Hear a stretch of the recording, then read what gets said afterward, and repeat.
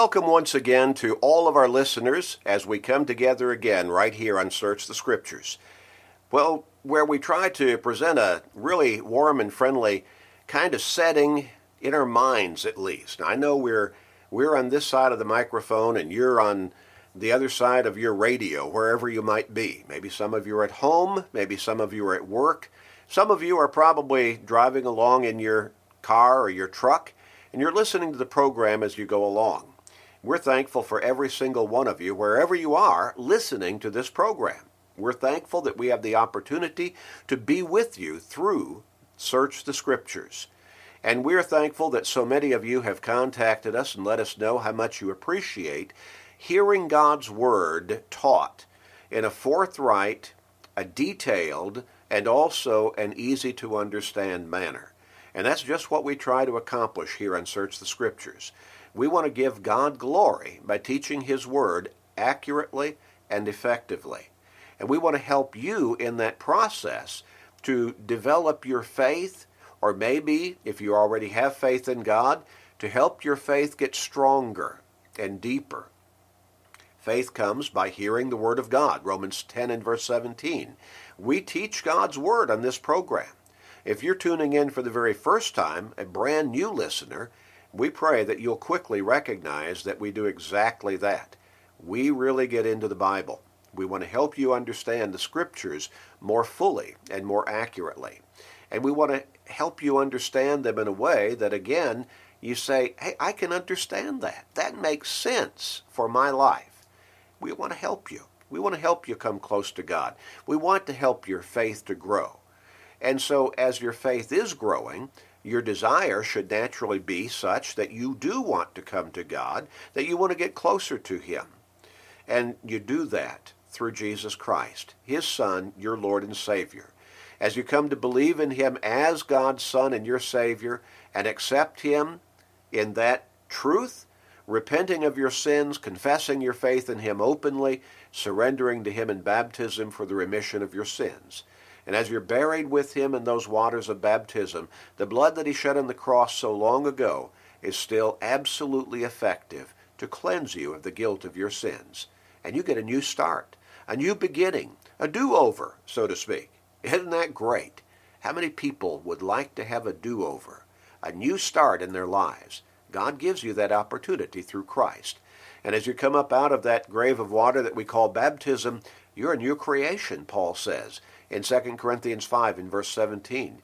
You've been born again, as Jesus puts it in John chapter 3 in verses 3 through 5. You are having a new start, and you have a new identity. You're a Christian, a follower of Christ. Your sins are forgiven. You're saved. You're in Christ. You've got a new beginning, and you've got a new direction in life, walking with the Lord, and a new hope, and that is for eternal life in heaven with God the Father, God the Son, and God the Holy Spirit. Oh, why will not everybody do whatever they need to do to change their life and embrace this opportunity that God lays before all of us through His Word? We want to help as many as we can right here on Search the Scriptures. Now, at the end of the program, we'll tell you how to contact us, and you can receive a free Bible study that will help you along all of these lines, right from the Scriptures. The study is free. We'll even take care of the postage. You can also receive a copy of today's program on CD, and again for free, and we'll take care of the postage. We don't charge anybody anything for helping them to understand, to learn God's Word better. So have a pencil or a pen and a piece of paper ready. We'll give you that information in just a little while. We're going to conclude our study today that we have been going through over the last several days, asking the question, what does Christian only mean? You know, I'm not sure that a whole lot of people have actually given much thought to that particular title or identity, Christian only. I think most people think of their identity when it comes to being a Christian as they understand being a Christian. They relate it to their particular denomination. And so when somebody asks them what they are religiously, they give them the name of their denomination. That's not what the Scriptures teach. In fact, there is no denomination identified in the Scriptures. There is simply the Lord's church. He said, "Upon this rock I will build my church." The church that belongs to Christ. And that's really what that term Church of Christ or Churches of Christ means in Romans 16 and verse 16. The churches that belong to Christ. Denominationalism is not a biblical concept. It's not a biblically taught principle or identity. It's something that's been made up by man. What does Christian only mean? Well, it means following Christ and Christ only in his way. The term Christian, as we've mentioned a number of times in this series of studies, is used only 3 times in the New Testament. Once in Acts chapter 11 and verse 26, when the followers of Christ were called Christians first at Antioch of Syria. And then the second time in Acts chapter 26 and verse 28, when after Paul had presented his defense before Agrippa, the king, Agrippa said, "Almost you persuade me to be a Christian." And then the third time by the Apostle Peter, when he wrote his first letter, 1 Peter chapter 4 and verse 16, when he talked about suffering as a Christian. Those are the only 3 times. Now, as we've noted, early on, it could be that the term Christian was a mark of identity used by the enemies of Christianity, the enemies of Christ.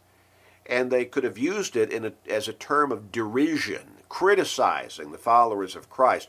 "Oh, you're a Christian, huh? Or you're one of those Christians." Well, however it was used right off the bat, by the beginning of the 2nd century, it had become a term of identity that was embraced as being an identity of honor by the Christians. They gladly referred to themselves as Christians, followers of Christ. So when we're talking about what does Christian only mean, first it means accepting Christ on his terms.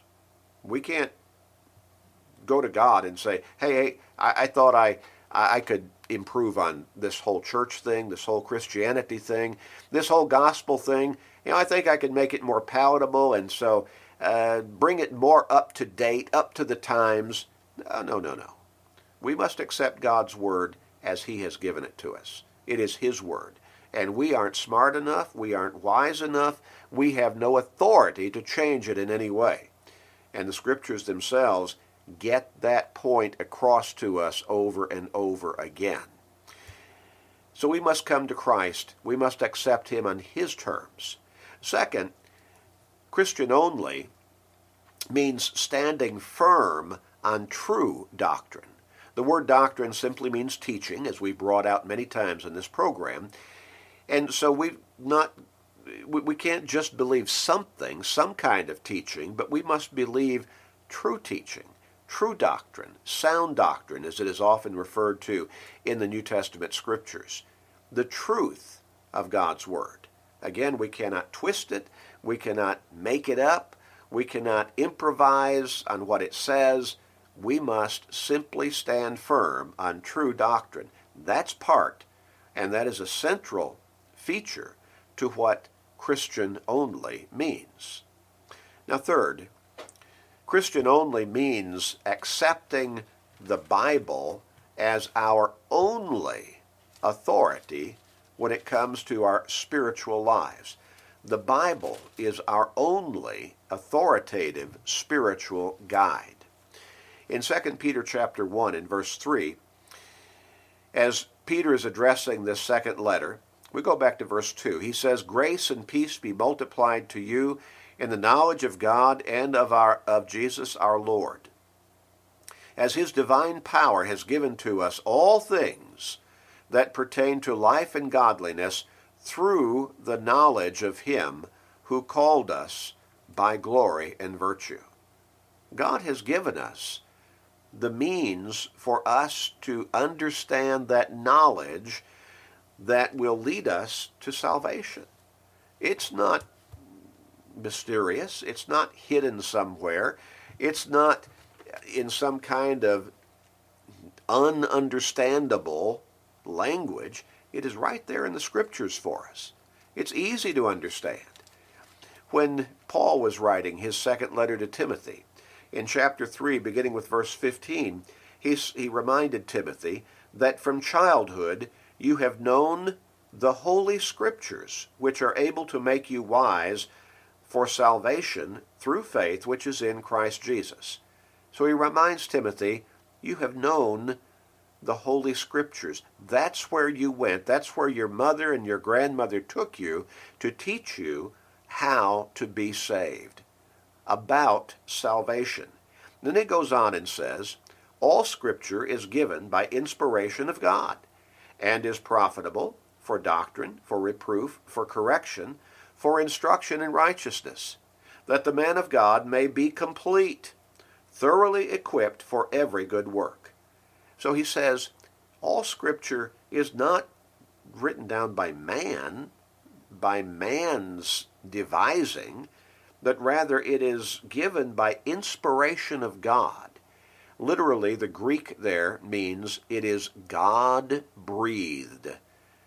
The idea being, the image being that that the Scriptures are God's very words coming from his mouth across his lips.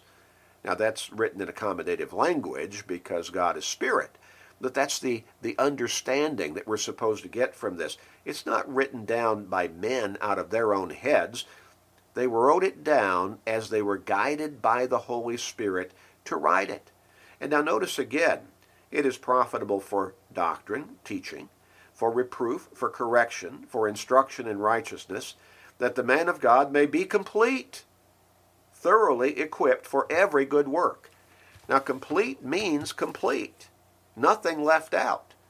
Thoroughly equipped means completely equipped for living the life that God wants us to live. His Word is all sufficient in guiding us to those ends. In 2 Peter chapter 1 again, now remember, we've already read chapter 1 and verse 3, where we're told that all things that pertain to life and godliness have already been given to us through the knowledge of him, through God's Word.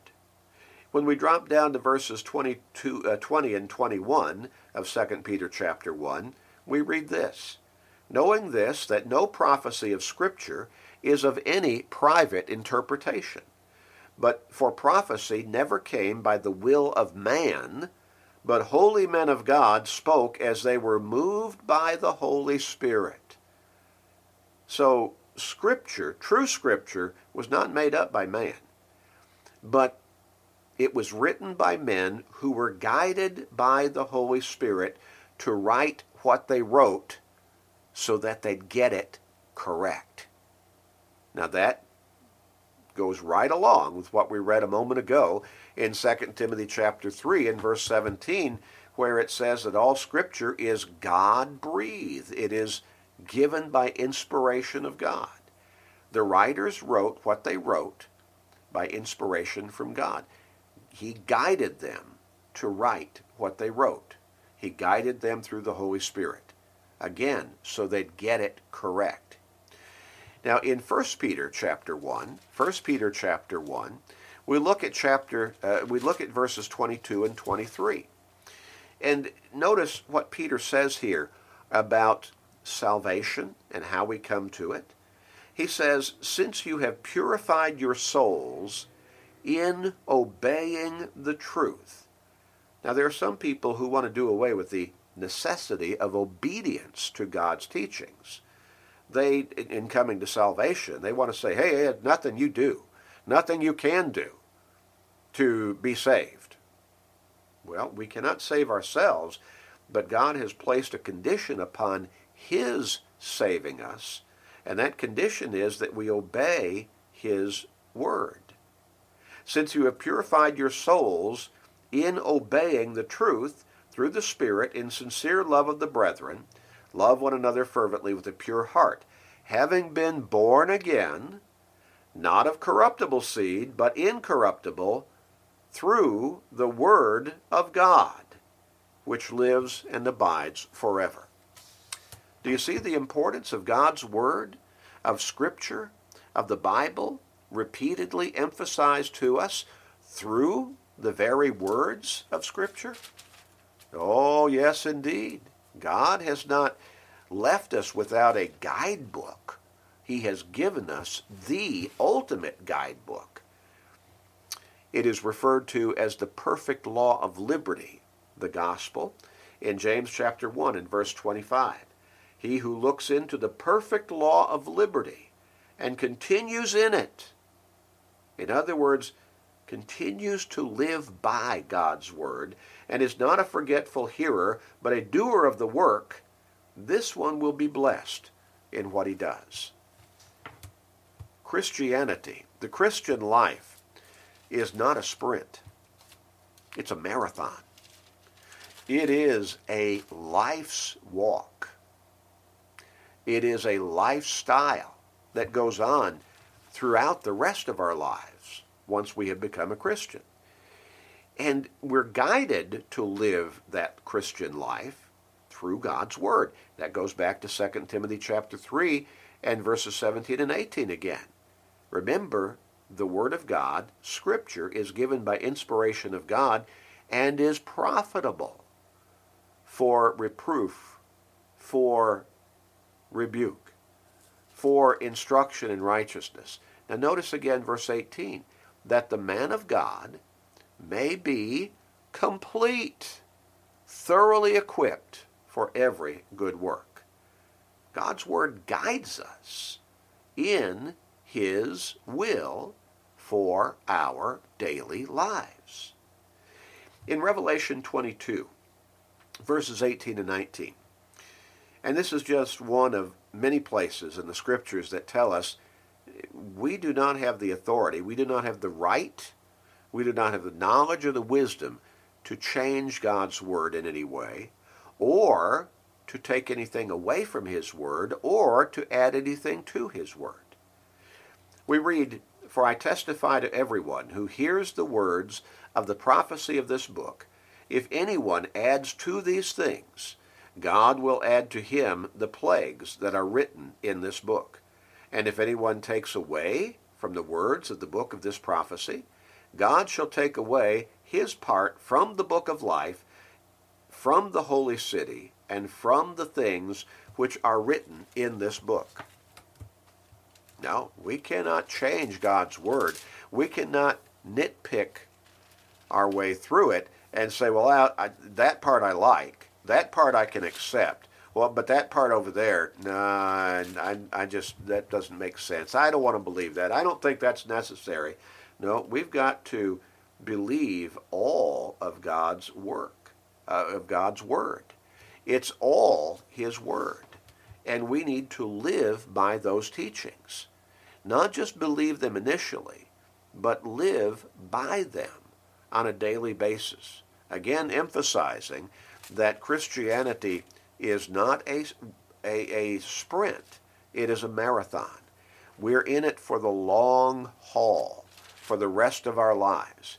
Remember how our Lord put it in Revelation chapter 2 and verse 10.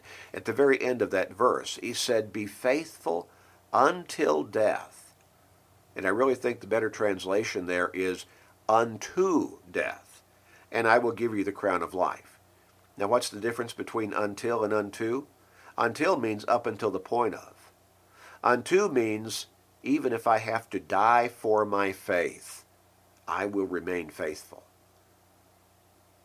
Be faithful unto death, and I will give you the crown of life.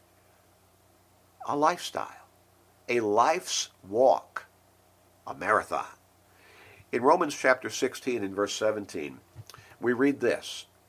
"Now I urge you, brethren," the Apostle Paul writes, "note those who cause divisions and offenses contrary to the doctrine which you have learned and avoid them. You see, again, it makes a difference what we believe and what we teach and what we practice. Paul says, somebody comes along and they're teaching you something else. No, you note them and you avoid them. Do not listen to their false teaching. You accept the teaching that you have received through God's Word accurately, correctly. Remember what the Apostle John wrote in 2 John chapter 1 and verse 9. He said, whoever transgresses and does not abide in the doctrine of Christ does not have God. He who abides in the doctrine of Christ has both the Father and the Son. When Paul was writing to the Galatian congregations, he rebuked them for turning away from the gospel to another gospel. And then he quickly said, which is not another, but there are some who would pervert or twist the gospel. Now what Paul was saying there, you need to get back to the truth. There is only one true gospel, and when anybody changes it in any way to any degree, it is no longer the true gospel. So God has given us His Word, and His knowledge, His wisdom, His will is embodied within that Word. Now, something that maybe we can relate to even more personally is what Paul wrote in Romans chapter 1 and verse 16. He said, I'm not ashamed of the gospel of Christ, for it is the power of God unto salvation to everyone who believes, to the Jew first and also to the Greek. The gospel of Christ, the teachings of Jesus and by Jesus, the gospel of salvation, within that message is the power of God to salvation for every one of us, if we'll accept it and obey it and live by it. Being a Christian only means following Christ on His terms, according to His teachings. It means standing firm upon true doctrine, true teachings, the truth of God's Word. It means accepting God's Word, the Bible, as our only authoritative spiritual guide. Now we could add one more. It means holding up Christ above all else and everyone else. Holding up Christ above all else and everyone else. Being converted to Him and not to some denomination. In just a moment, we'll tell you how you can contact us, and you can study more deeply about how to become a Christian, how to be a Christian, how to live the Christian life, how to get to heaven. The study is free. It's right from the Scriptures. We'll take care of the postage. You can also receive a copy of today's program on CD, again for free, and we'll take care of the postage. So write down that information and then contact us. We'd love to hear from you right away.